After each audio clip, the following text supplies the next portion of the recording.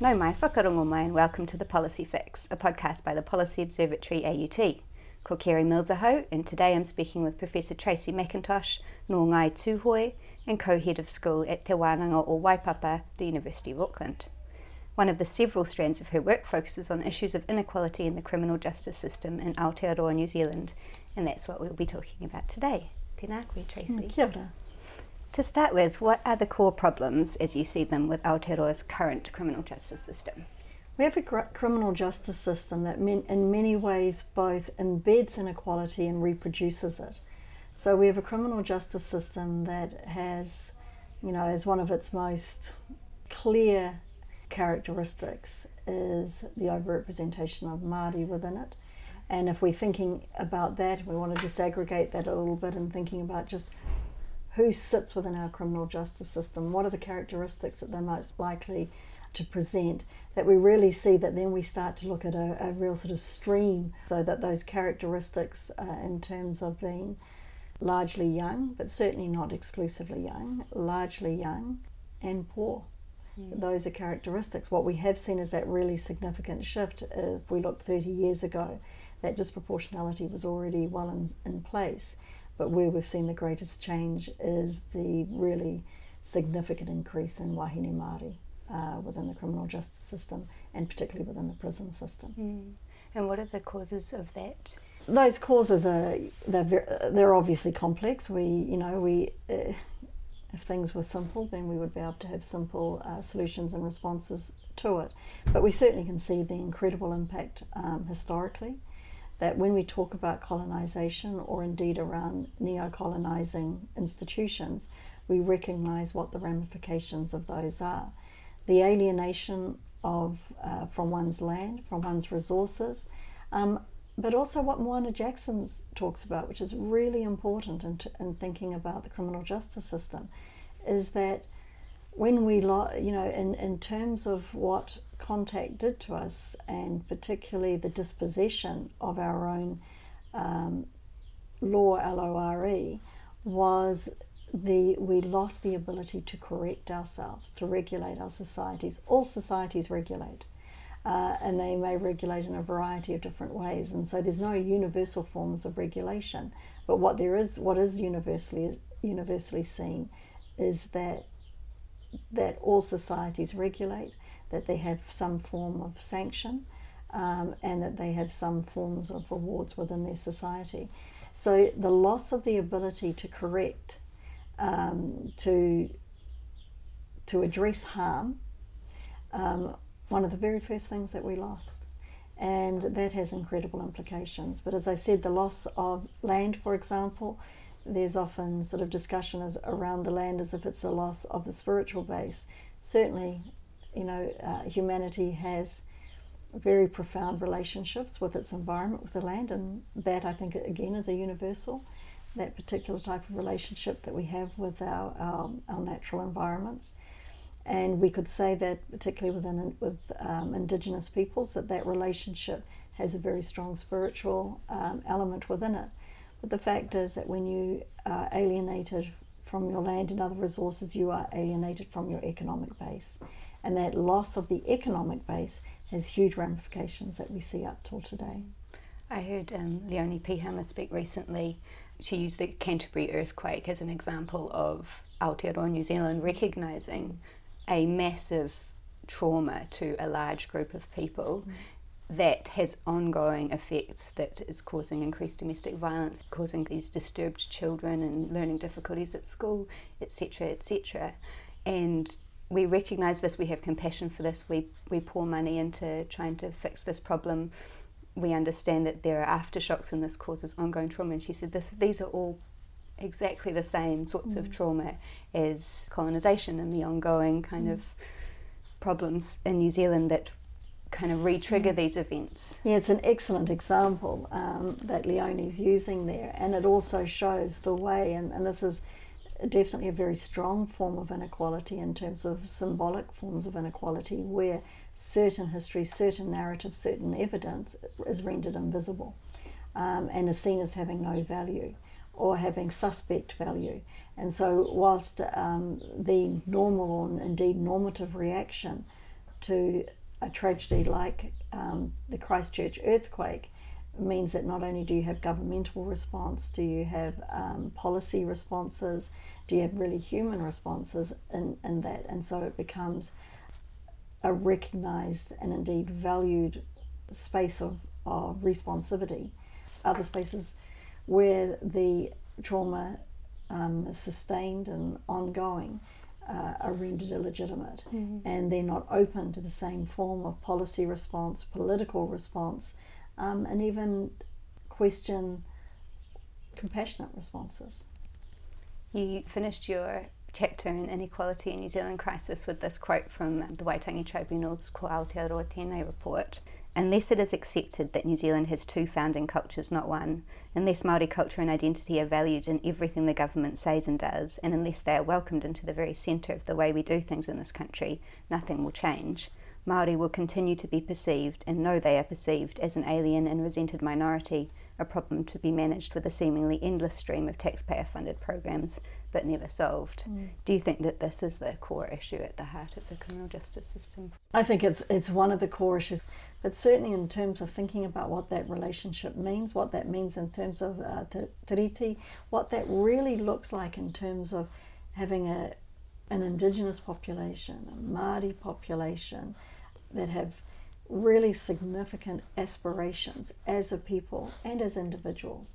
Aspirations at the hapu level, aspirations at the iwi level, but again, aspirations at the whānau level, and a very broad way of being and understanding what it means to be Māori, while that remains largely illegitimate within a broader system, and that the only way that that can be understood is through some form of consultative process which limits and constrains true Māori involvement, where the Crown is not ready, able, competent to truly cede power, then I think we've got a major issue. You know, this has taken generations to create, and it will take some generations to remedy, though I think we can mitigate some of the really terrible elements relatively quickly. It's one of the things that I often talk about is that for Māori, you know, that our worldview and our vision going forward is one that covers many generations.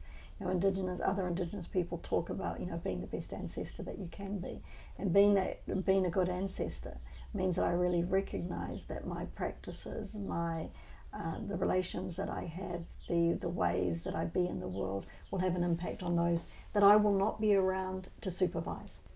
So those are real elements. And in terms of inequality, and particularly in New Zealand, which has seen this increase of inequality over a very short period of time, you know, in the 90s and then the 2000s, that every society has its rewards and burdens, but that those are so unevenly distributed within our society, that has a huge impact on our criminal justice system. Access to health, access to education, access to housing, all of those elements really play into our system. If we addressed any of those in a really substantive way, it would have an immediate effect on our criminal justice system. The education is a really interesting point, and it's in the last 10 years, that's an absolutely enduring characteristic of the young women that I work with who have found themselves in prison at a very young age, is that they were excluded from the compulsory education system at such a young age, virtually no exceptions to that.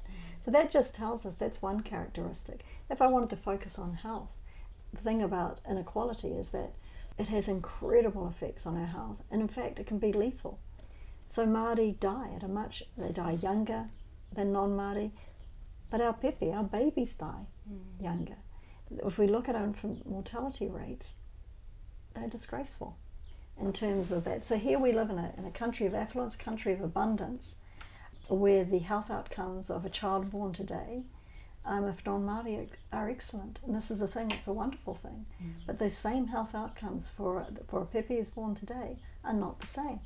And this again speaks to that inequality. In our education system, we have a high quality, low equity education system.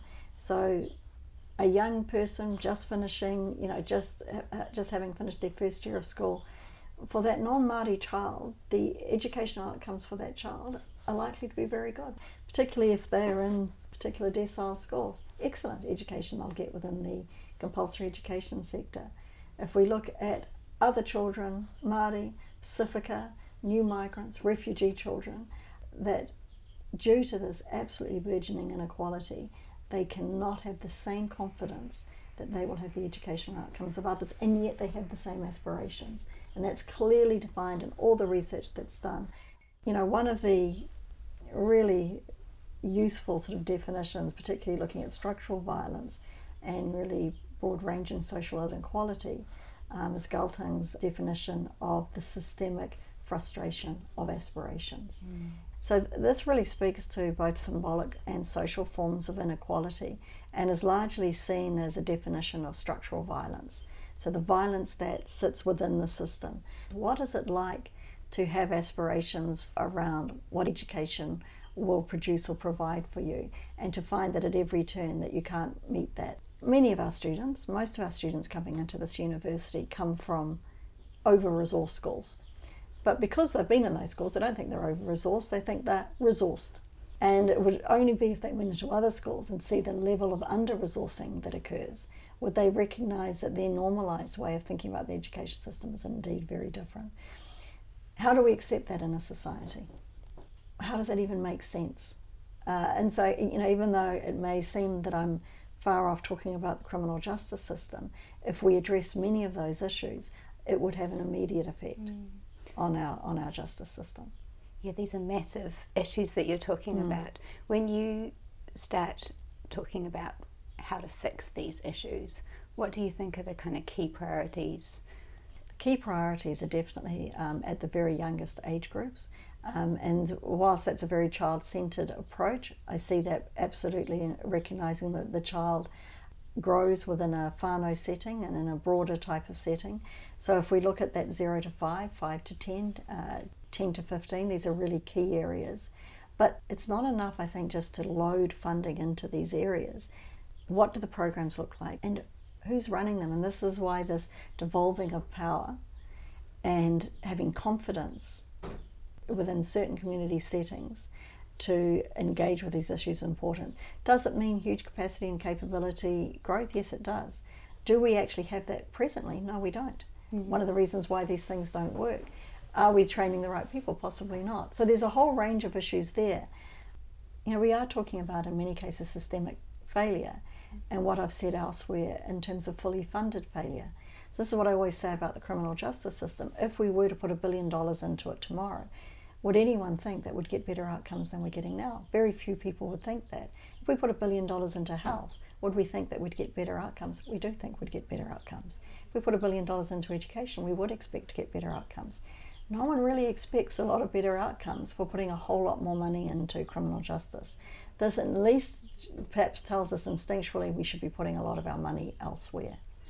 I wanted to come back to a point you mentioned before about Māori systems of justice and correction that were one of the first things taken away during colonisation.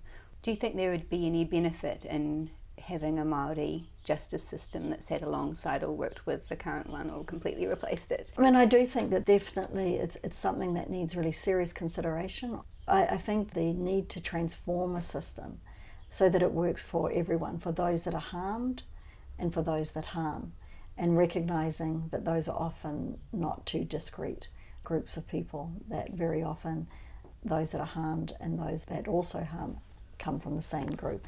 Actually, the research is very clear on that. There are definitely issues around having, a Māori justice system and not, because what remains in that system, what remains out of that system becomes difficult. Is it around notions about the person who's caused harm that means you would go through a justice system, or is it about the person who's been harmed? So there's a whole range of things to think about there. What I think that we can do in looking at what would a partnership model really look like? What would a partnership model look like that could educate the world in terms of thinking about a justice system that actually produces just outcomes? What would it look like? So, this for me, that is a real work of imagination. It's a real work of intellectual labour, it's cultural labour, it's social labour, it's all of those elements. But I absolutely believe that it's within our ability to do those sorts of things. As I said, we've got a system at the moment that very few people, even if they were very conservative, right to those that might have extremely progressive views, there'd be very few who think this is a great system. This system is producing exactly the type of outcomes that we want. And what are those outcomes? We want outcomes where people are able to flourish. We want outcomes where people feel safe within their communities, that they feel that they're able to participate and are fully engaged. That's what we want. And I think even right across the spectrum, we would say that most people, that's what they would want. So what type of system would you need to be able to produce that? What type of system would be one that would be able to whakamana those that are inside it, that Māori would recognise the system as just, a system that they would respond to, but that others would also recognise it as just. And I think, we're 4.5 million people. We're often seen as the pilot study for the rest of the world. This would be a great pilot study. So to go back to what you were saying about how you think the priority ought to be with young children, and that we should be talking about turning mana over to Māori to raise their children in the right way. So are you talking about a kind of better funded, better resourced whānau ora program? I think whānau ora has the foundations for a really important program. I guess the thing that I am thinking about is really taking that transformation really seriously and really thinking about our whole models of doing things. I actually think that most of the funding models are very colonising. They're transactional, they're not relational, that they often want very short-term responses, and in that way don't look at the long term, that very often groups, and many of them doing excellent work, are funded to work with a whānau member for 6 weeks, for 12 weeks. These are life course types of engagement that need to take place. And so that's a real change in the way that we think about our types of models, who holds them, what compliance looks like, who determines what the outcomes are. These are need for really sort of profound and important discussions. This is why there's a lot of work to be done, because even when we talk about funding is an expression of power. What if we come back to inequality and the need for that redistribution of resources, in something like the criminal justice system or something like the health system, you need expertise, you need the resources to follow that expertise, and you need to think about what expertise looks like under these types of settings. But all of those, and my work has clearly shown that so many of these service delivery contracts, even when they've got really good people involved, are so colonising, so transactional, that their ability to do what everyone wants them to do, including the people who are delivering them, is compromised from the beginning. I think that one of the problems is that even within a whānau ora model, as seen by the Crown, is a very narrow view of what constitutes whānau. So the argument is that you can't have that model because you're putting, in some cases, the notion of a damaged child back into a damaged whānau. I accept that we have a whole lot of harm and hurt within our communities, but I also recognise that within those same communities there are those that have the knowledge, that have the skills, and are able to work in those sorts of places.